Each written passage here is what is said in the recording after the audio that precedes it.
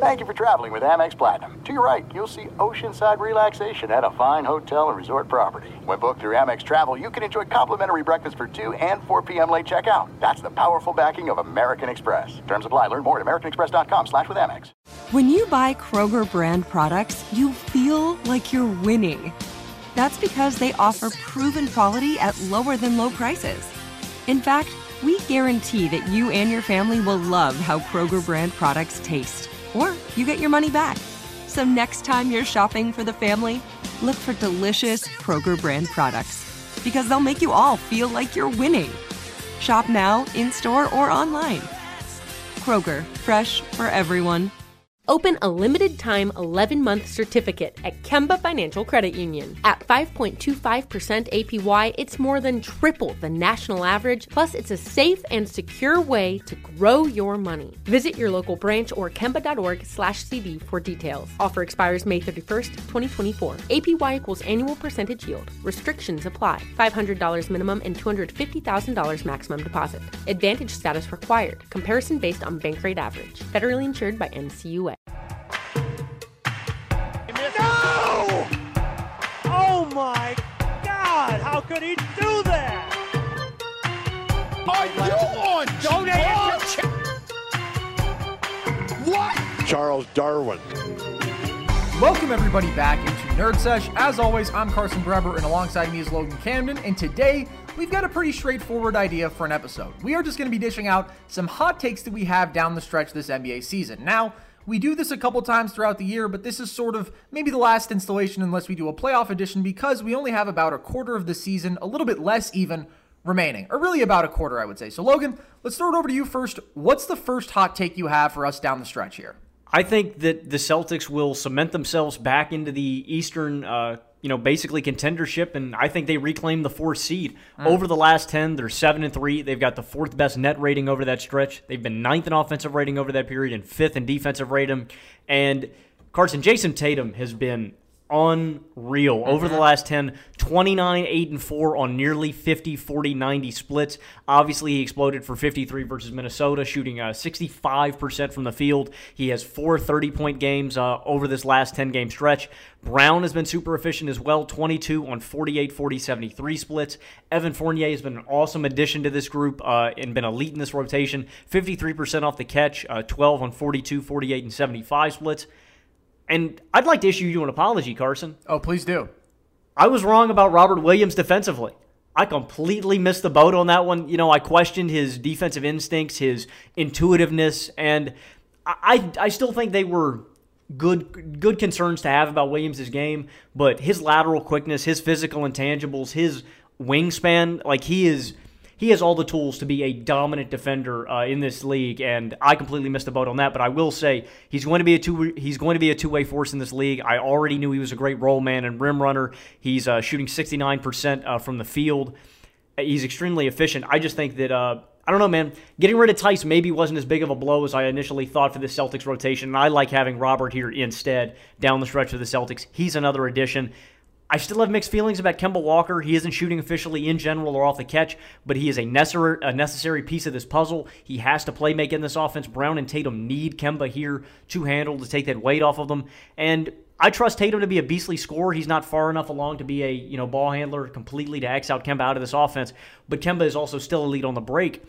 But, Carson, I want to talk specifically about what we saw from this team against Denver. I mean, they clawed back in a vengeful way to beat the Nuggets. Now, most of the comeback was with Jokic off of the floor, and MPJ went 1 of 12 from deep. Nevertheless, it was impressive. They only trailed by 5 headed into the last quarter, but the Celtics were down by 10 to 12 for the majority of the game. You saw they forced 5 straight turnovers to close the third and stole all of the momentum, and then they just ran Denver off the floor in the fourth. Tatum goes 5 for 18 for 14 points. The Celtics shoot 60% from the field. They held him scoreless. They held the Nugget, Jokic is who I'm referring to. They held the Nuggets as a whole to 3 of 23 from the field and 8 total points. And, I mean, the numbers in win against Denver was impressive in general, but I think we learned a few things from this game specifically. First, this Celtics team is very capable of closing gaps and closing out games, plus teams need to be absolutely terrified of Jason Tatum if he gets in the zone like he was. Secondly, and more importantly, Carson, this game showed me a different Celtics team we haven't seen in a long time, man. One that is going to compete, that is going to not give up, just fight all game long, man. They haven't looked hungry, and they looked as hungry as a bear coming out of hibernation, Carson. They were starving against Denver. Awesome analogy. Now, a lot of this take for the Celtics to really take over, get the 4 seed back. This was a little bit of a spicier take yesterday before Tatum's game winner and dominant performance against the Blazers. They were the 7 seed. Now they're the 5th seed. This seems a little more, in range, and I definitely think this is going to happen now. It's dependent on Jason Tatum continuing to lead this squad, but, I believe in him. Again, we saw what he did against Denver. We saw what he did against Portland.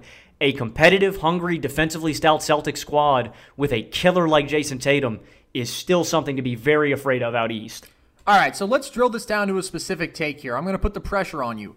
What is your confidence level in this team right now, and where do they rank in that contending conversation? Because, obviously, we just did our top 10 title favorites episode last week, and they were not on that list for you, and there were 4 other Eastern Conference teams. So where do they factor into that conversation now? If they factor into with every team, I still have them lower in the East, but I'd say that they have cemented themselves over Miami right now.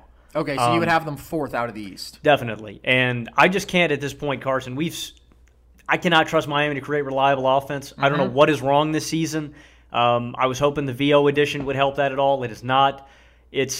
I trust Boston on not both ends of the floor. I obviously trust the Heat more with Bam and Jimmy, but offensively, I cannot trust Miami to produce, and Boston has been. Again, with Jason balling like this, man, I have supreme faith back in Boston. And I don't know, man, I'm hoping this is something we see continually from Tatum where he can just flip this switch when it is desperation playoff into season time like we saw last year in the bubble. He's a killer, man. Is there a reasonable path for them to get to the finals, in your opinion? I picked them preseason, man, and I won. You sure did. Boston does this to me every time, man. They reel me in, they reel me back out, and they're slowly drawing me back in. And there's a genuine question of Carson, do I like them more than a team like Philadelphia? Even though they have a stout defense, I don't know. They're just as deep as Philly and just as talented, I would say. And again, when you have a closer like Jason Tatum, it's always enticing. I would say I would not put my money on it. I would not trust them to come out of the East. I would still probably lean Brooklyn and Philadelphia, although it's close. I can see them getting to another Eastern Conference Finals, though. I don't think that's out of the question.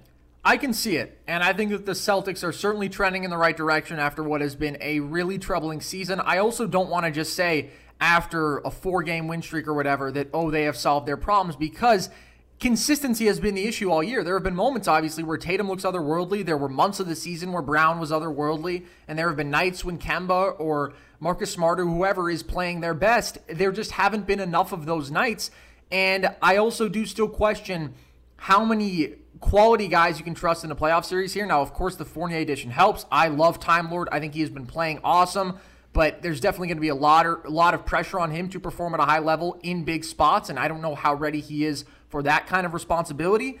And I also just think there's still something weird about this team.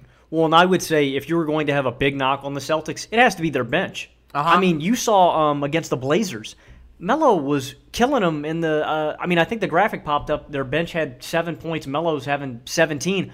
I can't trust their bench to reliably create offense or anything. Grant Williams is a decent defensive piece. Peyton Pritchard is a decent offensive weapon in stretches. But again, there's that consistency factor when it comes to that second rotation. And, of course, you did a whole video on why this team was struggling earlier in the season, and that was certainly one of the factors is they just don't have the same number of quality players that they had previously. And I don't know. When I look at the real top teams out east, I feel like there are some pretty clear identities that you can sort of point to. Obviously, the Nets wouldn't even need an identity, but they have one as just this all-time offense. And the Sixers pride themselves on just having that elite team defense and having that true superstar transcendent offensive talent to sort of bolster that unit as well. Even if you look at a team like the Heat, again, they're so locked in on that defensive end, and they have a big-time closer in Jimmy, another real offensive star-level guy in Bam.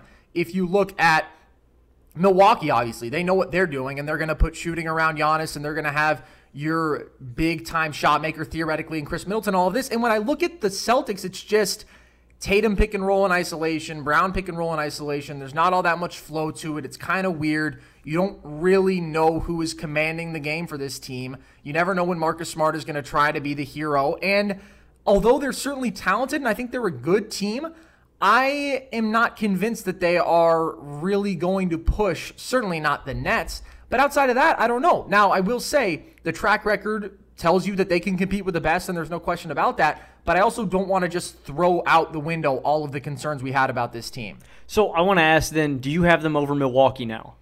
No, I don't. I think it's pretty close. I guess you could argue that it's close because we could get a supernova version of Tatum, and I'll say I considered having a hot take of Tatum's going to score 30 a game down the stretch because I think that he might be getting into that zone right now. You mentioned how hot he's been and obviously just had that ridiculous shot against Portland and has had some real big clutch moments as of late, and I'm a huge Jason Tatum guy, no doubt about that, and that's a reason why I do still have confidence in this team because I think he can potentially put them on his back, but is he still going to compare to the real traditional best players out east on these contenders? I don't know if he's in that tier night tonight. The guy's still just 22 at this point, I believe, and you're going up against guys who are consensus top 10 players when it comes to the competition out east. And so I don't know if the team around him is good enough for that to suffice and say, I'm just going to put ultimate faith in Jason Tatum. And yeah, you can say Jalen deserves a lot of faith too, but there's just something off. Well, I mean, and a lot of their issues, though, at the start of the season were dependent on that defense, and I don't have as many of those concerns as I did earlier in the year. That's the difference maker. You feel great about their team defense at this point? I don't feel great. I feel good enough with a offensive engine like Jason Tatum where they can be competitive. Here's the thing, though. I don't know if I could call Tatum an offensive engine at this point because he's still figuring out how to handle out of the pick and roll and how to get himself high-efficiency shots and how to really elevate others. Like, he's a bucket. He can carry you in games. I don't know if he can carry you through a playoffs and if he can elevate a whole offense like that, and that's just the thing with this Celtics team, man. When I look at their formula this year compared to years previous, it was always the top 5 defense that got them in the door, and then it was, what can you do offensively on top of that? And they don't have the top 5 defense, and I don't think it's coming, and that's where I do think losing Tice really hurts you. Yeah, I mean, I think Tice definitely hurt their bench depth for sure. He was their best big. I still think I would rather have him today over Williams, not offensively because Williams is just explosive there, but as an all-around factor, a guy who can also knock down an open three if I need him to, and defensively is just much further along, I would still say. I would rather have him. I mean, you make a good case, especially with the precedent that we've seen from the Celtics in the past. I would just say, man, I don't know. I think Jason Tatum is that caliber of player that when it comes playoff time, he is going to just serve people buckets. I think he is on that short list of guys I want. I know you're talking about the competition that he's going to see out east, and I get it, man. You're going to see Joel Embiid. You're going to see KD. You're going to see Giannis, Middleton. All of these guys are comparable on those levels of effectiveness on offense. I just think Jason Tatum deserves to be in the same conversation of them. He's just as good a difficult shot maker, and he's got a crazy great post game. He's been on fire from deep lately. I'm telling you, man. I guess this Tatum is this take is mostly just I believe in Jason Tatum to carry this squad. How concerned are you about Kemba? Because obviously he didn't live up to billing last year, but has been a cut below that this entire regular season, and I would not bet on him playing at a high level at all. And that's another big difference, I think, between last year's team and this year's. Oh, I'm done with Kemba. I know what Kemba gives to this team. He is, again, a guy that can get into the lane and dish out a few passes. He helps slick the wheels of this offense. He doesn't have this major impact that he once does just because he's not shooting efficiently. Yeah. When Kemba's not, he limits his effectiveness on offense. I'm completely over Kemba. I know that my expectations are extremely low. Okay. The Celtics are a top 5 team out east, and there's a world in which if Tatum gets on that transcendent level, they could work their way to the conference finals maybe, but I don't think it's high probability. So I don't want to jump the gun. Do you have a Hawks take then? I do not have a Hawks take. I thought about it. Hawks or Celtics? Celtics. And that's why I couldn't have a Hawks take at the end of the day, because I was like, the Hawks really could win a playoff series, but then I was like, that's not a hot take. That's just throwing out a possible outcome. And so I still would not have the gall to take them over the Celtics. And I do think the Celtics ceiling is high, and I have never stepped off of that mountain. It's going to take a lot more to go right than it did for them to get to the conference finals last year. And of course, the competition is stiffer across the board as well. Okay, my first take is also, certainly more so even, embedded in just a deep faith in one guy. And that take is that Steph Curry takes the scoring title to end this year and carries the Warriors through the play-in tournament and into the actual playoffs. So right now, part one of the take, the scoring title, Beal's at 31 a game, Steph's at 30.4, so the gap really isn't all that big. It's 8.6 points per game, and it just feels like a little bigger because Beal has had that title all year long. But obviously, we know what Steph has done lately. Since he came back from injury, has turned the dial up another level. Over his last 7 is at 38.4 points per game on 53.5, 46, 91 splits. And on the flip side of that, Beal has been battling some injuries lately, is under 26 a game post All-Star break, has missed a handful of games, and Steph has just gone full supernova mode. And I do think if you're looking at the team element of this as well, the Dubs are 25-21 when he plays. If you want to look at just how tremendous his impact on winning is, I can recommend a YouTube video for you made by a very handsome scholar. And maybe they don't match the Spurs or the Grizzlies or the Pelicans in terms of quality players to this date, because this roster is still in a lot of ways very bad. And it is very ugly when Steph is not playing at that supernova level. But I do still think those teams are all lacking in experience in their respective ways. And if it comes down to one game and you are just saying who can take their team over the top, I really do think one player has the ability to do that. And I think that Steph Curry is certainly that one player. I think he could blow those teams out of the water almost single-handedly. So there's the combination for you. I just think the Warriors defensively can be good enough to hang in one of those games. And then offensively, it's just everything runs through Steph. It's Steph, Draymond, pick and roll all day. It's every time that Steph is off the ball, he's attracting 2 defenders, and if he's not, he's knocking it down in somebody's mouth, and he shoots the ball 30 times, and every time he doesn't shoot the ball, he still has a tremendous impact because everybody's terrified of him, and that's how you win, and that's how you get to the playoffs. And I think when you're down the stretch here, conserving Steph, saying, ooh, there's 8 minutes left in the fourth quarter and it's a 4-point game, we'll bring Steph in when there's 6 minutes left. That stuff is going to stop. He is just going to go berserk. His fourth quarter scoring this year has been ridiculous per minute, which just tells you, again, when they need a guy to kick into gear, he does it every single time. That's what this stretch is for. That's what the play-in is for. And I think that we're going to see that from Steph Curry, and he's going to do pretty much the impossible. I know you can look to the experience level of a team like the Grizzlies. I genuinely considered having one of my takes, the Grizzlies hold off the Spurs and the Warriors and get into the playoffs. Okay, so why is that you have confidence in that group? They're so much deeper than the Warriors. Certainly. I mean, I just do not trust the role players around Steph and Draymond to help out enough. And it's not like I'm referring to Wiggins or Oubre, man. It's the Damian Lees, it's the Nico Mannions. It's do you think guys like that? First off, I want to ask you, informed Warriors fan, do those guys get minutes when it comes in those games? Do you think they're even in the rotation? Yes, those guys have to play. That's the thing with this team, which is why it's a hot take that they could get to the play-in, because it's a pretty miserable roster. And even the top 4 guys, obviously, a lot of them come and go with their quality performances. The Grizzlies, obviously, are a team that I have immense respect for. And I always talk about how we should respect them more, because what they are doing with how young their core is remarkable. And they are able to play defense at an elite level with young guys, and that just doesn't happen. And as you mentioned, they have 10 guys who I trust more than maybe I trust the Warriors' 5th best guy.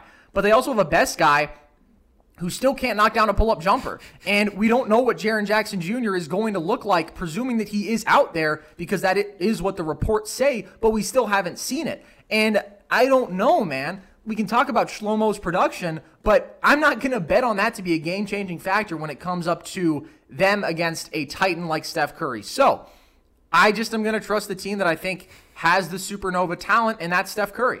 And we'll get into that more as we obviously are in actual play-in season, but that is the punctuation mark to my joint take, because just saying he would win the scoring title wasn't enough for me.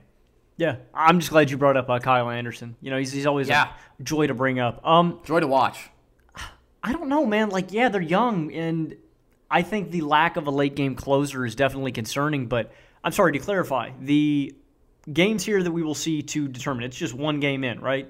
No, so the 7 and 8 play, the winner of that game is safe. The 9 and 10 play, the winner of that game has to beat then the loser of the 7-8 game, and the winner of that game is in. So it's double elimination. So they would have to win 2 games. Gotcha. That is why it's a little bit bolder for you. And I'm going to assume that whoever ends up in that 7 spot, the Blazers or the Mavs, I would pretty confidently say they probably come out on top, so the Warriors don't have to go through them. If they do, my take would change. But when it comes down to one man against a solid group, when it's this one man, give me that one man. You afraid of the Spurs at all? No. I don't think that they're trending in the right direction. And I just think you're relying on a lot of guys who have been really inconsistent this year. If it's Keldon, if it's Lonnie. And I obviously think that having Derek White back has been great for them. He's been really good on the year. DeRozan as that facilitator has been great on the year. but I still don't think that they pop enough on either end for me to say that's enough to really confidently take them over again. Just the one-man machine. When it's one and done, I'm going to take Steph Curry. All right, let's move on. What is your second hot take? So my second hot take, you were talking about Steph and his scoring numbers. I'm going to talk about Zion and some of his scoring numbers. I expect him to average 30 points per game down the stretch, but with an additional 7 assists. He has been an outstanding playmaker as of recently and how the Pelicans have been using him. He's got the third most points per game since the break, 29.7 on 63, 50, 71 splits, while also adding 4 assists a night. In the past 10 games, he's averaging 32 and 5. And, I mean, there's a few factors into why I think Zion can do this and why he's really good for Pelicans offense. It's that factor that you were talking about in your Timberwolves video. Excellent. You guys should check it out. Anthony Edwards and how he explodes into the lane, Carson. We were discussing it. Zion is so explosive. You're always forcing that extra help or he is going to serve you buckets. And I think, one, that gravity matters, but it's also the pieces around him. Lonzo and B.I. are over 40% off the catch this season. They've proven to be more than reliable. Kyra Lewis Jr. and Eric Bledsoe are over 37% off the catch. Speaking of which, dude, good call on Kyra Lewis Jr. Hey, thanks, man. That man's a dog. He's a lot of our draft guys are starting to pan out. Malachi Flynn coming on lately, Jaden McDaniels. The long game has done us well. We'll see what Killian does long term. He's back, had some nice passes. Yeah, I'm hopeful. Dude, Kyra is blazing fast. Sure is. And I don't know, man. I think him and Lonzo might be able to coexist. But back to Zion, he's just... Zion's unstoppable, man. We've come to this conclusion already at this point in the season. I think it's a no-brainer that he puts up 30 points per game. They are using him not only as a half-court facilitator, he's bringing the ball up. Like, they are just leaning all the way into this offense, and it is... I think it's just so great to grow Zion's game, man. We are going to see him become such a much better player as the season continues. He's going to become just a more reliable ball handler, playmaker in general, and the 30 points per game, I think, comes along easily. No one else is commanding those touches away from him. The assists are what's going to be shaky, but I believe in him, man. Like I said, I think they lean fully into it, and I think he's just going to be dropping dimes, man. I believe in Zion. I don't really believe in the Pelicans as a whole, but I think he dominates the rest of this season. The 7 assists per game is a little bit lofty for me, and you're right. He has the potential to do that pretty easily as far as getting 7 assists per game goes because he collapses the defense many, many times over in each game. I would just say, if he was going to get to that point, don't you think he kind of would have already done it? Because we've seen him transition into this mode for a couple months now. It's been more than half the season that he has been this utterly dominant force that has taken a leap from what he was to begin the year. And the playmaking value is solid, but I just think he's going to have to start making some more impressive reads. Like right now, if there's a guy who is open and is pretty much directly in front of him or is reasonably easy to find, he can make that pass and he can make it relatively consistently, but he's going to have to start throwing some crazy hook passes to the corner and just making some real high-level passes if he's going to get up to 7 assists per game. Like that's just a different level of playmaking that I think he very well could get to in his career, but I don't know if he is there yet. So I understand how he does it, but I don't think that he does it because I just don't think he's there as a passer yet. We've seen just a few games where he's been, really outstanding against Denver, against Dallas, against Brooklyn. He dropped 6, against Philly, he drops 8. It's just been, as of recent, he's been a little more impressive. I get it, though. Yeah. You're not going to get up to that upper echelon of mark if you're not throwing Luka, Russ, LeBron level reads, passes, and stuff like that. So, and it's the Russ level. I mean, they're different from obviously Luka, LeBron dimes. It's literally just you have collapsed the defense. People are scampering. Somebody's open. Throw the ball to that guy. And that's how Russ generates 10 assists a game because he is a defense collapser. So he's not going to have to make those high-level pick-and-roll reads like Luka and LeBron and be aware, okay, there's the roll man. These are the shooters who people are rotating away from. It's really just going to be everybody's scared of me who's open. Yeah, and just to add on about where he is in the pick and roll, 87th percentile this season. Scary, man. It's terrifying. That's as a ball handler? Yes. And he's, I think, 90-something percentile as a roll man are up there too. Like, you slip that dude out and throw a lob up to him, you're done, man. I mean, he's becoming just a super dynamic, all-around threat on offense that... I don't know, man. I just feel so bad. I had so many questions about Zion coming into the draft, and I was wrong about all of them. Well, except for defense. I need to see some more on that end. I have no more questions about Zion offensively. Not many questions to have. And I think that we've already conceded that at this point because I was similar to you, definitely a Zion skeptic, and there's not much to be skeptical of anymore, except for the defense, as you mentioned. All right, so my second hot take, not exactly steaming hot, but I think qualifies as a hot take nevertheless. I think that the Hornets finish outside the top 8 in the East and lose the first play-in game. Okay, I'll take it by your reaction there that actually is pretty hot. So, they were the 4 seed less than a week ago, which is why I think this qualifies as a hot take, even though they've slipped down to the 7 seed now. Right now, they're only 2 games up on the 9th seeded Pacers, and so when you look at them falling in the regular season, first of all, Gordon Hayward is out right now with a foot injury. Malik Monk is dealing with an ankle injury. So that bench is getting real short when obviously LaMelo is also out for the season, and they don't have that many quality guys. Like, one of the strengths of this team is versatility as far as ball handlers go, where you started the year with 4 real high-level facilitating scoring combos from Graham to Rozier to LaMelo to Hayward, and now you've lost 2 of those 3 best options, and so you feel that, but you also just feel the lack of quality bodies at this point. And then also, you consider Hayward and Monk are going to be going into the playoffs coming off of legitimate injuries. I don't love that. And Malik's been out for a while. Obviously, Hayward's injury is pretty severe, so that is likely to impact how they are actually able to play. And when I look at the teams around them, too, I just think the Knicks are handling them at this point. With how RJ's been playing, where you have a second real high-level offensive player who can get his own shot and create for others in stretches at the very least. And with what they're doing defensively, I don't think it's that close between these two teams right now. The Pacers aren't getting Warren back. We learned that a little bit ago, and that definitely hurts what their ceiling can be. But they're still, in my opinion, a better team on both ends when they're locked in. And yes, they've had their issues this season, and they're still trying to figure out fit, and a bunch has gone wrong for them. But again, when it comes down to that one-game format, I just really lean on the team that has more good players, and that's why, honestly, I think in one game, if you're looking at the team that's in the 10 seed right now, the Bulls, I think it's very reasonable to say that LaVine and Vooch could just overpower them by sheer force, and that's the kind of game where I think players like LaVine step up and they just get 40 because their team needs them to, and it's not like you're doing it against a contender, you're doing it against the Charlotte Hornets. So when I look at their top end, I just don't love it right now, and there's a lot of things that have me a little bit concerned about this team. They're not winning you a game with defense for sure. And yes, I still like offensively how they move the ball, how they shoot, how versatile they are. But if Hayward's not himself, if Malik's not himself, you lose a decent amount of that. And I think the other teams are all kind of trending in the right direction.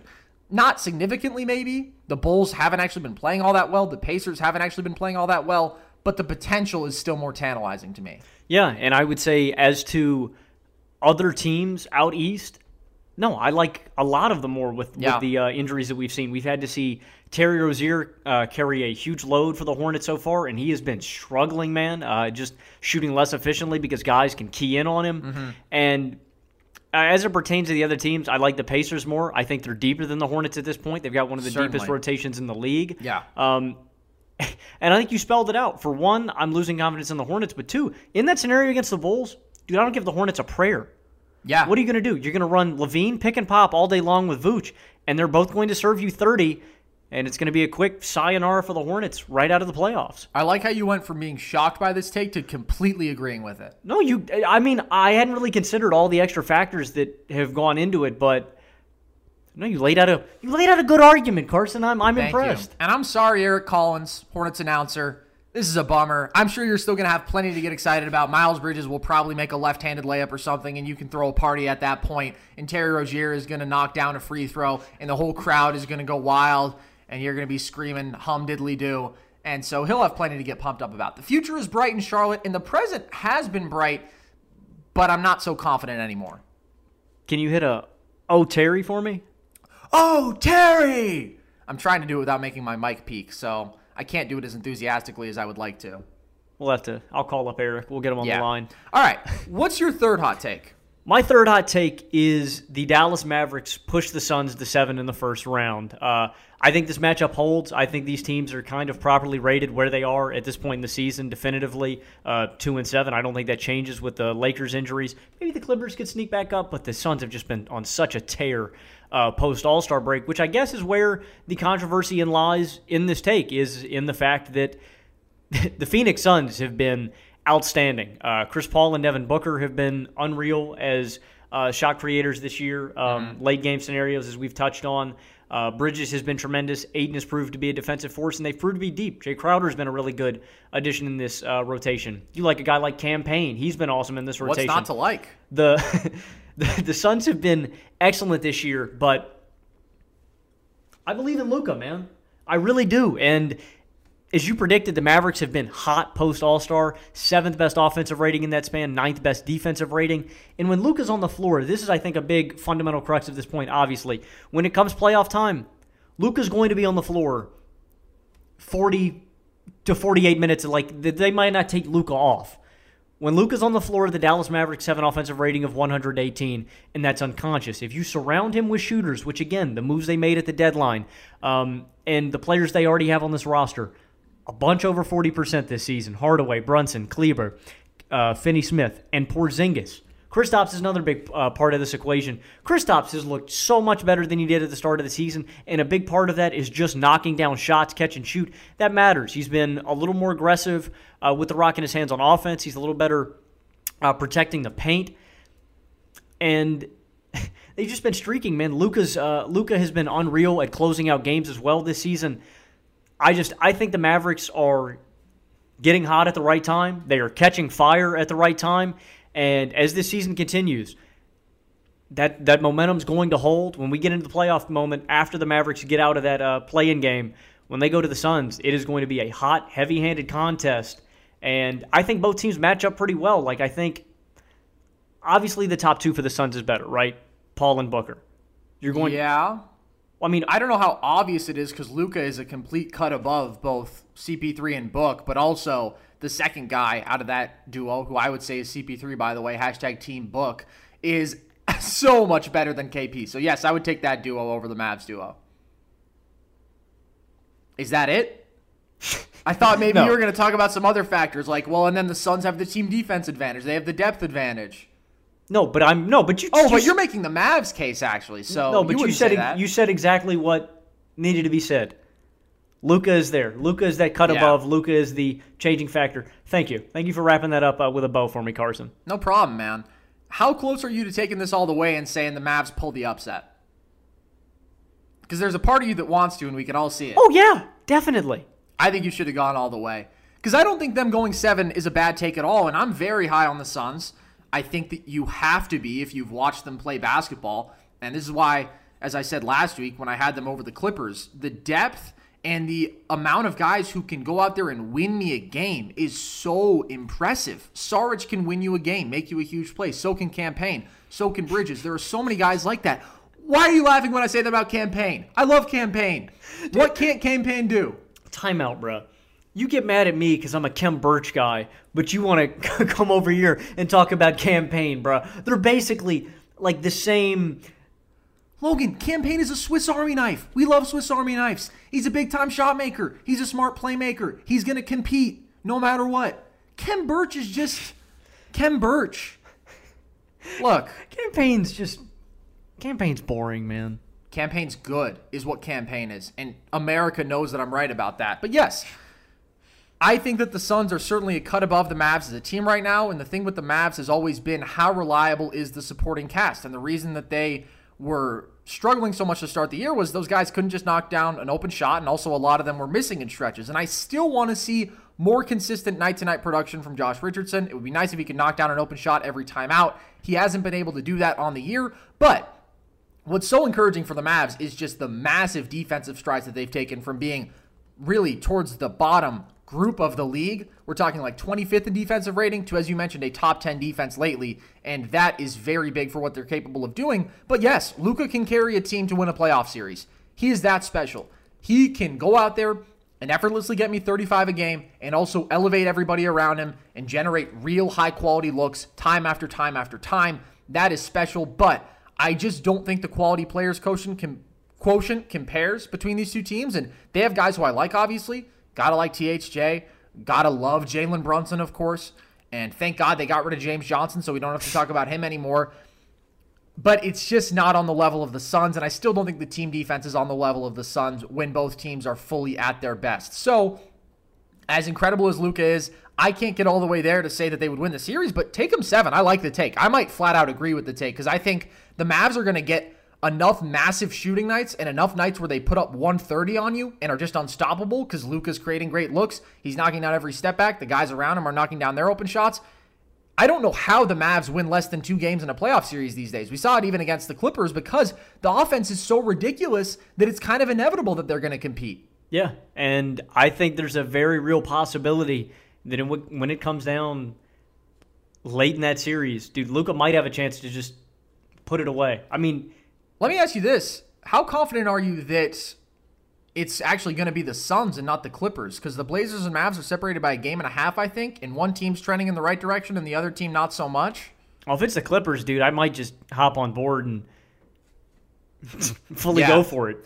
Keep on going with what you were saying about Luka taking over, though. You think that if it comes to the big moments, you're trusting him more than the scariest duo of clutch shot makers we've ever seen? Not ever, but recently? Yes. Interesting. I trust that step back, man. It is a game changer. So stupid. It has changed everything that he can actually hit like 40% of them now. It might, honestly, like, we should do this podcast sometime, like top 10 most unguardable moves. You know, we'll have the Sombor Shuffle and Campaign pull-up 3. The Michael Porter Jr. off the catch, top of the key. You know what I'm saying? That is a pretty unguardable shot. But yeah, man, that shot is unreal. If it comes down Game 6, any game I want Luka taking that step back because I trust it. And when it comes playoff times, I trust the Mavs to keep it close. And yes, even though I think the Suns have two of the best closers in basketball, I like Luka by himself more. Do you really think KP is a different guy who you're going to trust in big playoff moments? I don't trust him drastically more. He's just been better. Like I will always try to, in my mind, convince myself. But Kristaps has burned us like way too many times. No, he has 100% been better, and he's taking more shots at the rim, and he's not taking as many of the turnarounds, still too many of them. But there was a game the other day where I thought, Logan, he had Derek White on him, and he was getting doubled also, but he didn't even know he was getting doubled. And he went to the turnaround, and I thought, this is going to end poorly. But he made a beautiful pass to the corner. And I thought, that's pretty good, KP. That's pretty good, man. And he should start doing more of that probably. He certainly should, but I still think as far as second guys out west go, he is bottom tier if you're talking about like actually really good contending teams. No, honestly, they should just let like Kristaps run point. No, terrible take. But Luka can win you multiple games. He can win you a series, so I like the take for the most part. All right, let's stick with some guys from former Yugoslavia here. We mentioned the Sombor Shuffle and Michael Porter Jr. I've got a Nuggets take for you here, and it involves 2 individual guys in Denver. First take, Jokic averages a 30-point triple-double down the stretch. Second take, Monte Morris averages 16 points per game down the stretch. Specific number, 15 wasn't high enough. I thought, that's not a hot take. 16? What's this guy eating for breakfast, right? Somebody didn't have his Frosted Mini Wheats. Somebody had a Coke instead.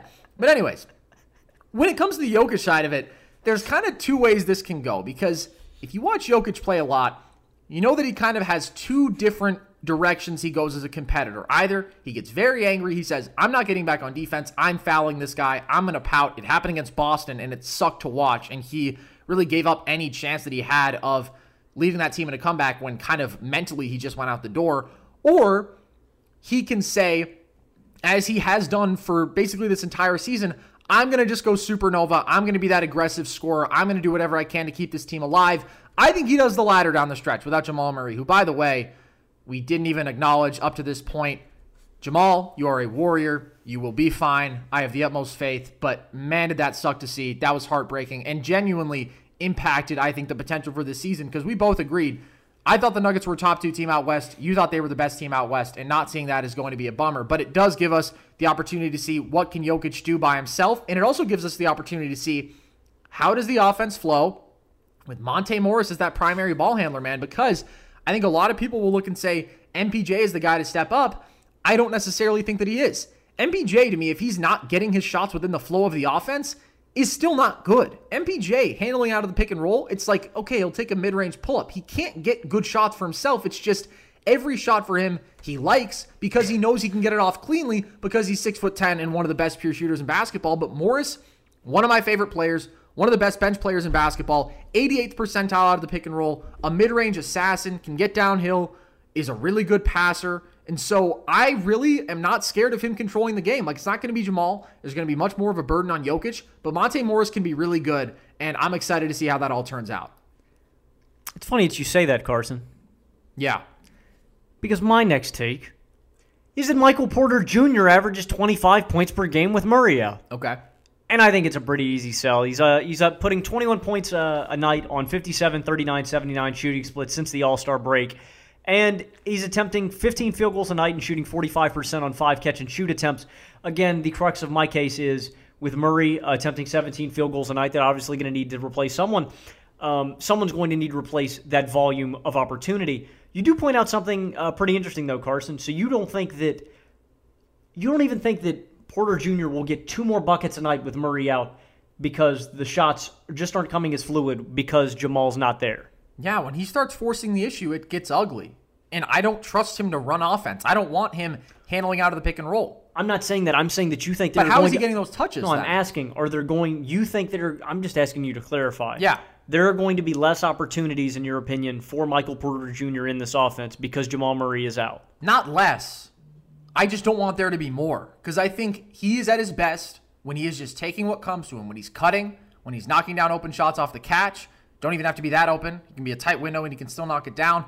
But when he starts thinking, okay, I'm Kevin Durant, that's when things get bad. And that's what I don't want to happen here because that would be bad for this Nuggets team. Well, I mean, I think we do see something like that, though, as it comes down. Not. I think we're going to see more of a ball-handling MPJ in that sort of role because they're going to need it. They're going to need another ball handler to take up time in this offense. It's Monte Morris. It's Monte Morris. They're going to give some rub to MPJ, though. They are, but they shouldn't give much. And you know what, Carson? I'm going to go on record now. You're going to like it, too. He's going to impress you. He's not, Logan. He impresses me in his ability to fit into any offense when he plays his simple role because he is such a lethal weapon in that role. But he does not impress me as that guy's going to be the number 1 player on a contender someday or the number 1 perimeter scorer or any of that. I think he's going to be the ultimate fill-it-up role guy, and that's a great player to have, but I'm a little scared if he tries to do too much because he gets that look in his eye, and it's not good. And he starts talking about the vaccines, and then it just only goes downhill from there. All right, I'm going to change the crux of my argument. Michael Porter Jr. is going to be the best perimeter defender in the NBA down the stretch the rest of the season. What do you think about that? I actually like that take a lot. Okay, good, because I've seen he's been grinding in practice. Yeah. Like you said, he just got off the vaccine. Yeah. He's a changed man. Yeah. No, he definitely did not take the vaccine. I don't know where Dude, that I just think you're. I think MPJ is going to be different, man. Would you rather see more Monte Morris or more MPJ? Obviously, I want to see Mini Braun. What kind of question is that? Who doesn't? Okay. So honestly, I wish Torrey Craig was still here. I want to see more Torrey Craig. No, but actually Malik Beasley would have been nice to have in this spot. Oh, yeah. Really nice because that dude does a lot of Jamal Murray type stuff where if you already have a Jamal Murray, you don't need it. There's maybe not enough ball to go around. But when you don't, a dude who can just get buckets at that level on all 3 levels would be very, very nice. Jamal Crawford time. Oh, honestly, top 5 take of all time. Dude, that would be sick. I think the Nuggets should just sign Jay Crossover and let him serve buckets off the bench. I love it. One of the best takes I've ever heard. Okay, so I guess that we just traded Nuggets take there, so it looks like I am back on the clock. So my 4th take, and this one probably involves the least relevant team. I think the Thunder win 2 more games this year. That's out of their last 18, so that's pretty bad. Now, they're already on pace to pretty much do that if they stay at the level they've been at. They're 1-10 in 11 games since SGA went out. In that stretch, they've had the worst offensive rating in basketball, the 28th best defensive rating. They're getting outscored by 20 points per game, Logan. I believe I don't remember how many straight, but I think 7 straight double-digit losses. Like, they have not been competitive for the most part. Even when Lou Dort puts up 42, then they're still climbing from like 20 down as they were in that game. Now, what endangers this take, because I think if you look at their starting lineups as of late, you can understand where I'm coming from, is that SGA is apparently being reevaluated this week and maybe coming back soon from his plantar fasciitis. I don't know what the incentive is to play him, though. Like, does he even need to develop chemistry with these guys? Is that your top priority? Or do you just want to be the Thunder and say, we love draft picks, we love draft picks? Although, did they even have their pick this year? They do. Yeah, they do. Mm-hmm. So there's an incentive there. But if you just look at the starting five that they've been trotting out there versus the Jazz, it was Teo Maledon, love him, not exactly a starting point guard, Lou Dort, Darius Baisley, Isaiah Roby, and Moses Brown, and that was an upgrade because there was a time when Dort was out, and so we saw Poku starting for a long stretch, and they've just lost everything that made them competitive, really. First of all, their offensive star, who could get his own shot efficiently, who could create for others, not having that really hurts, but defensively, that was kind of their identity as that scrappy team. They're not competing as hard there. They're having more miscommunications. You have a lot of rookies playing, a lot of really young guys who aren't ready to be in those spots yet and just look out of place. Offensively, it is just chaos right now. There's no commanding presence. Whatever Teo could be long-term, he is not right now. They have been, in these last 11 games without SGA, second in turnovers, last in assists, a 20.2 to 18.1 assist to turnover ratio as a team, Logan. That is just unfathomably bad. And it's just really ISO heavy offense, but it's with bad ISO players. And that's how you get a Lou Dort 40 piece, basically. It's either going to be him or Baisley, and he's the one who steps up and does it. We need more Ty Jerome minutes.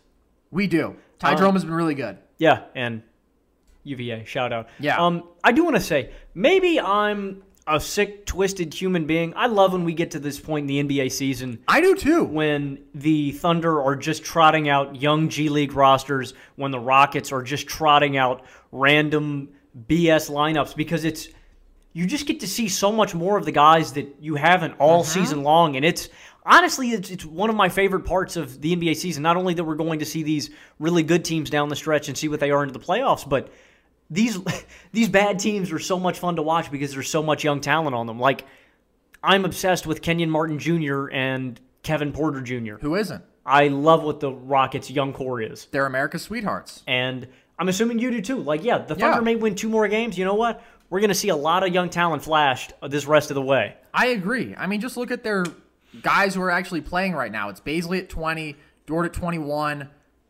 You have Teo Maledon, a rookie, obviously. And these guys are just so incredibly young and have so far to go. But it's fun even when you see a guy like Moses Brown pop up, who certainly you did not expect to be a relevant NBA guy, who was undrafted, and he has a 2020 game. Like, I love that stuff about the NBA. I agree with you. And sometimes it's fraudulent, but sometimes there are real diamonds in the rough who you see. What do you think about, I want your official take on Poku. How can I have an official take on him right now? He's like 10% of the way to whatever he will be. So I don't know if I can give you a take. Here's what I'll say. So you're just say big ceiling. I think that there is still a high ceiling. I also think that there is still a very low floor. I think regardless of the percentages, very good shooter of the basketball. I'm confident in saying that. And yeah, when he's at his best, he looks like he can be a legitimate facilitator and like creator for others. And then there are other times where you just think that dude has no idea what he's doing. And those moments haven't stopped. It's just now he's putting up bigger numbers because he has more opportunities. He's a little more comfortable with his game, and he's knocking down more shots. So I will not give you an official Poku take yet. Just like I couldn't have given you one out of the draft. I couldn't have said that guy will be a star or that guy will suck, but I could have told you it will probably be one or the other. And I still am mostly in that camp. Like, if he can knock down an open shot and that's it, and yeah, that's great to have at 7 foot, no question, that's not enough to make me say, yeah, that guy was a worthwhile 17th pick. What prospects would you most like to see go to like the Thunder and Rockets this offseason? Man, I mean, it depends on how lucky they get in the lottery, obviously, but every guy at the top of this class is very exciting for their own reasons. If you land in the top 2 and you're getting Cade or Mobley, I think you're getting a generational talent either way. So that's top of the list for everybody. Well, I mean, would you like to see Shea paired up with a really dominant passer like Cade? Or I would like to see Shea paired up with Evan Mobley. That's what I would like to see. Because of the pick and roll ability? Pick and roll potential, to have like an actual defensive centerpiece would be amazing. Cade and SGA would be interesting because you'd be putting SGA back into kind of that 2-guard role that we saw him in last year. I don't know if that's what's best for him. I think his playmaking has come a long way, and I kind of think you're better having a versatile guy who can get his own shot alongside him, because you need to have, in my opinion, another legit ball handler with him. He can't be a Luka. He can't be everything for your offense, but I still think he should probably be the primary guy. I'd love to see, honestly, Cade in Houston alongside a guy like KPJ. I just think you don't need any more playmaking. You have both your ball handlers you need for a while, both pretty good catch and shooters. I feel like KPJ becomes a 6th man in that scenario, and I kind of feel like that's what he's trending towards no matter what. Just because, I don't know, The playmaking is maybe what separates him from a guy like Jordan Clarkson or whatever, these utter buckets, but he does need the ball in his hands a lot. Dude, he has got, you want to talk about step backs though? Dude, KPJ has got a dirty step back as well, man. I just wish he hit more of them. He's still not shooting well from three at all on the year. Me too. It's just it's a fun shot. It is definitely a fun shot. Okay, so that was my fourth hot take. Down to the final stretch here. What is your fifth one? Here's a guy who also has a lot of fun shots in his bag. I am taking Anthony Edwards to put up 30 a night and secure the Rookie of the Year award. I don't think it's out of the possibility. I mean, on the season, 18 points a night, and I want to get this out of the way. Carson, fun fact. Anthony Edwards has the 8th most inefficient campaign for any rookie that attempted as many field goals as he did in a rookie year. But he has been so much better as of recently. 24 points per game on 43-35 splits post All-Star break. His field goal percentages have increased every month this season. And as we get into trudge territory, where it is just, again, the Thunder, the Rockets of the world, the Timberwolves of the world, just trotting out lineups. If D'Lo misses a couple games, if Cat misses a couple games, we are just going to see Ant take over. And we've already seen him take over. This guy's attempting, over 15 shots a night traditionally. He's gotten over 20 in a lot of his past 10 games as well. And he wants to take these shots. Like, it is, he's just shooter, man. He'll pull up threes, getting into the lane, taking shots there, getting to the rack. Edwards has got a killer instinct, and I just think that we are going to see him put up so many shots. We talked about this too as well, and I'm glad you mentioned in your video. He's the most explosive young player I think I've seen in a long time, comparable to genuinely to a Derrick Rose, to a Russell Westbrook level of explosivity in the lane, and I think that's what makes him truly deadly at being able to create his own shot. If he gets, like you said, man, that mid-range, that floater, stop it. He will be the greatest scorer of all time. Whoa. Okay, maybe not that far, but he'll be filthy, and he could be a scary good playmaker. But I think the rest of this way is the Timberwolves just throw everything at the wall, see what sticks. I think Edwards is going to get a lot of shot attempts, and with how efficient he has been as of late, I think he only gets better the rest of this season. His percentages have gone up every month. I think he continues just to get better and better as the season goes along. I think if he shoots efficiently, I think he can get really close, man. 28, 29, 30 is definitely a real possibility. Well, Logan, you may recall we did a very similar episode to this one at the All-Star break. And one of my hot takes was Ant is going to average 20 points per game after the All-Star break. That felt like a hot take at the time. Now we've scaled it up to 30 because he's at 24 a game since the All-Star break. Great take by me, by the way. Wish I had said 25, although I would have been wrong technically, so maybe I shouldn't. But Ant is transcendent. He is a crazy talent, and man, I say the word transcendent a lot. Maybe I should dial that back a little bit, but he is really talented, man. And a lot of the questions we had about him haven't necessarily been answered. Like, consistency is still such an issue for him, and this is what I touched on in the Timberwolves video, but it's just, at times, it's like, whoa, 5 straight pull-up threes, swish, baby. And then it's like, oh, cool, the bottom right corner of the backboard a couple times, and that's what we're getting from Ant right now. But there's been less of that, and there's been more jaw-dropping, incredible moments, and just higher volume of opportunity. I think Malik Beasley getting suspended and D'Lo going out for a while, although D'Lo's back now, has been very good for Ant in just being able to say, I am the primary ball handler here, or at least I get to be that in stretches, and I can just kind of figure out my game because he's figured out a lot of stuff. 30 is a very big number that I cannot get to. Now, there is a component of this. I think he is clearly the Rookie of the Year now. I mean, it's not close, right? I mean, I will not disrespect Tyrese Halliburton. I mean, Halliburton, because it's a full season award, Logan. I know it's a full season award, and if I'm giving it to a player that I think contributes more to winning, obviously I'm going to go Halliburton. He's still putting up like 14, 5, and 3. And just the big thing is there's just not a volume of opportunity. I think Halliburton could easily win it if he was in the situation that Cat was in where he could have the ball in his hands that much. With Fox going off, he's had the time on the floor, about 36 minutes a night. I just don't think we've seen the production that we've seen from Ant. Now, there is the efficiency argument that you could give to me here, that Halliburton is a so much more efficient player with his minutes and touches on the floor, which is valid, and I agree. I would rather have Halliburton right now in a winning situation. I just think with the numbers, the pure volume of numbers that we are seeing from Ant is too much to go off of. Plus, it's not like the Kings are winning games. Yeah, that's true. But also, you can't hold that against Halliburton individually, I don't think. He does a lot of stuff that helps them. And this is complicated. I won't get on the record yet.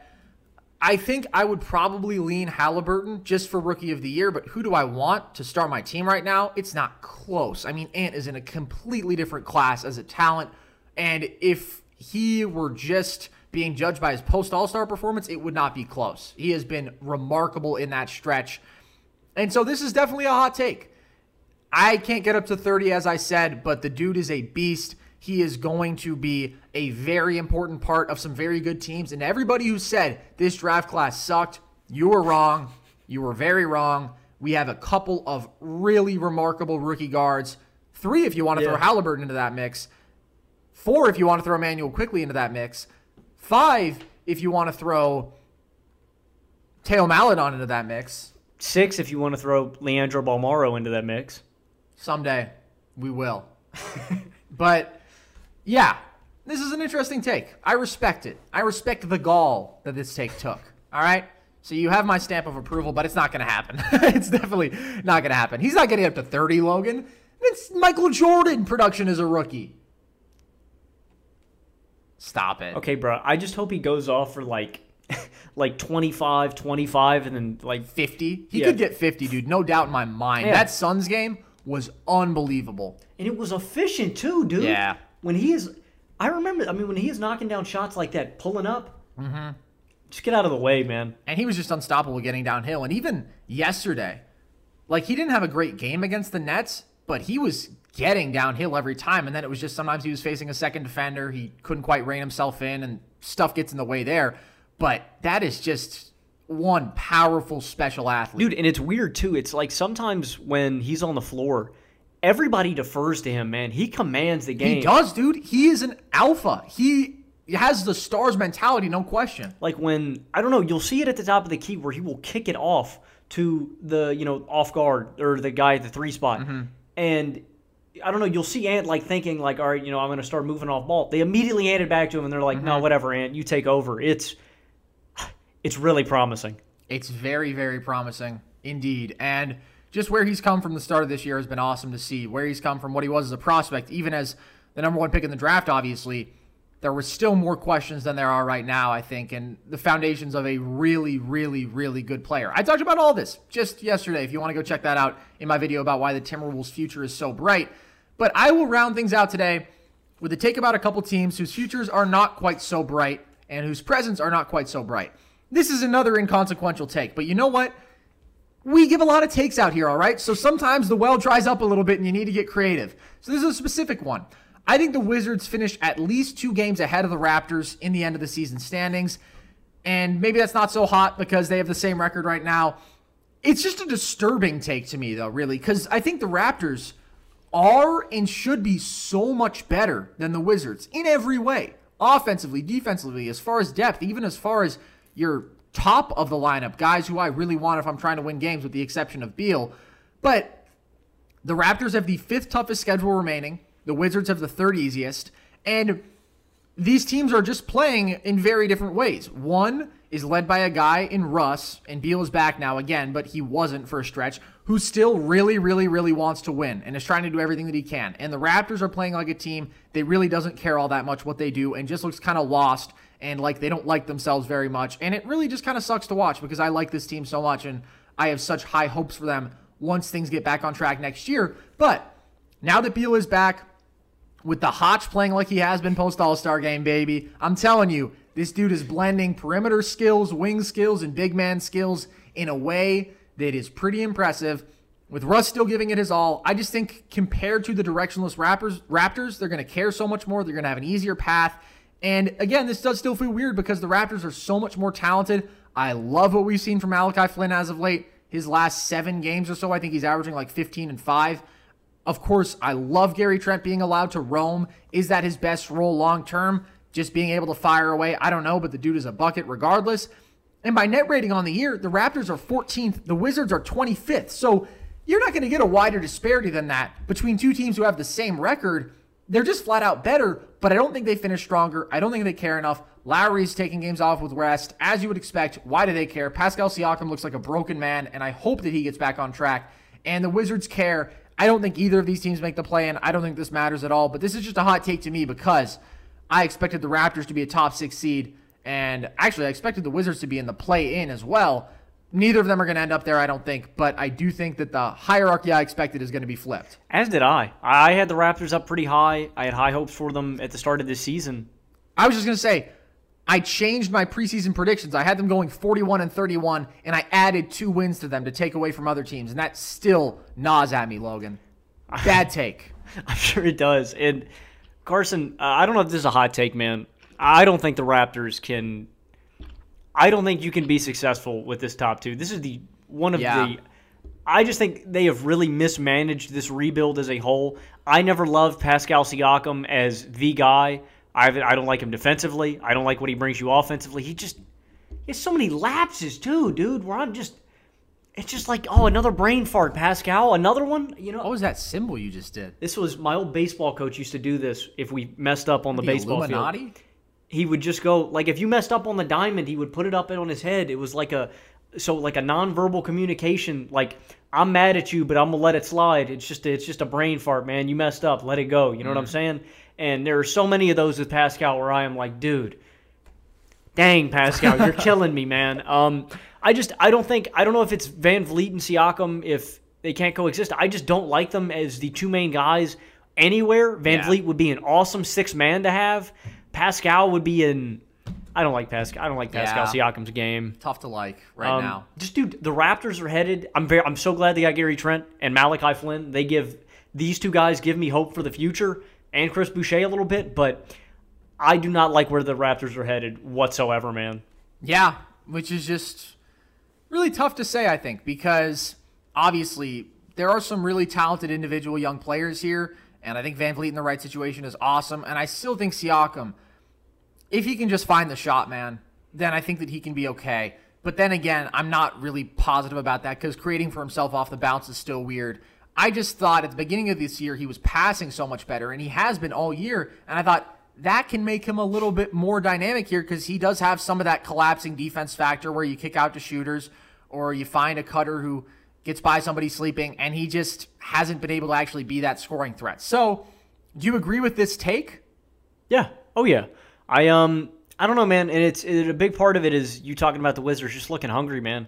They're a team that wants to win games, and it's kind of hard, man, when I'll give a lot of crap to Russell Westbrook for how he plays the game, for how efficient he is. I will never count out against that man that, I don't know, man, he gets a team to buy in. He gets a team to dedicate themselves to trying hard every night, and it's that mentality. I don't like a lot of things about Russ. I like the mentality that Russ brings to a roster. And he can will you to a win with pure volume. And when he has another guy alongside him like Bradley Beal who can do the same thing, then, yeah, you're going to win some games no matter what versus a team that, again, just doesn't really know what they're doing out there right now. And doesn't have – I was going to say their top 3 players. The Wizards' top 3 players all have more gravity than the Rui Hachimura. I'm not that far, but, I mean, nobody has the gravity that Russ or Beal has on that Raptors team, and that matters. Yeah. Just get Lowry to a situation where winning now is the priority. That would be great to see for basketball fans. Obviously not this year, but next year. I mean, Lowry's gone, right? I don't know, man. He loves Toronto. I am never 100% confident that he's leaving. Go to L.A., Kyle. Which L.A.? Lakers. I'd rather see him with the Clippers. I don't know if they could make that work, though. Actually, dude, Kyle Lowry's Cap-wise. kind of the perfect piece that the Clippers need. Yeah, people talk themselves into being excited about Rondo. And I shouldn't slander Rondo because playoff Rondo. Me? Oh, are you people? I was one of the guys who likes Rondo being here. I'm not like Kyle Lowry on Rondo, but I like him. I guess I should probably accept the fact that Rondo becomes a completely different player in the playoffs every year and can actually be a key part of winning you a title as we saw last year. Is that sarcasm? I don't know what it is, Logan, because it's kind of true. But he's so bad so often in the regular season. So bad. I'm confused. Any final thoughts, takes, Rajon Rondo moments that you would like to remember together here today. Yeah, that one time Rondo, took the, his layup package. God, that was sick. It was sick. That was dope. All right, on that note, we are going to wrap things up for today. This was, as always, a joy spending this time with those of you who are watching live, those of you who listened as well. And the good news is you can always consume Nerd Session, both of those formats. We're going to live stream our shows on YouTube and Twitter, as we always do. You can find us wherever you listen to your podcast, Spotify, Apple, etc. If you want a little bit more specific, tailored Nerd Sesh content, we are doing a bunch of video breakdowns on YouTube. I just did one, as we hinted at a couple times throughout the show, on why the Timberwolves have a very bright future. I did one before that on why Steph Curry is basically doing the impossible. Logan did one on why the Steelers can still win a Super Bowl with Big Ben. Go ahead and check all those out. We got a deep catalog of them. You can follow us on Twitter at nerd_sesh and on Instagram at nerdsesh. And as always, I've been Carson Brabber. I've been Logan Camden. And this was Nerd Sesh.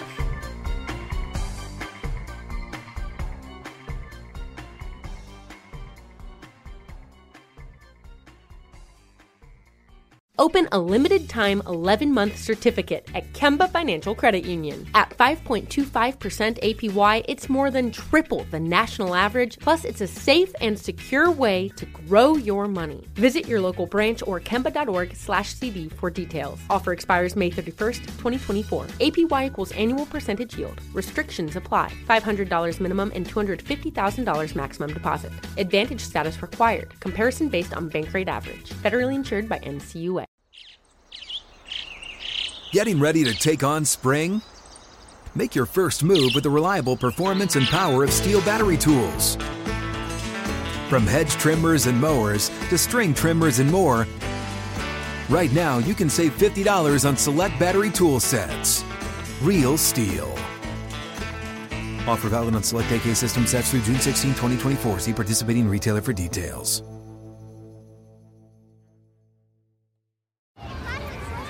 Hey guys, back at the playground again, huh? Yep. You know what this playground could use? A wine country. Heck yeah, and some waves so we could go surfing. Oh, yeah. Love that. A redwood forest would be cool. I'm in. Ski slopes. Let's do it. Can a girl go shopping? Yeah, baby. Wait! Did we just invent California? Discover why California is the ultimate playground at visitcalifornia.com.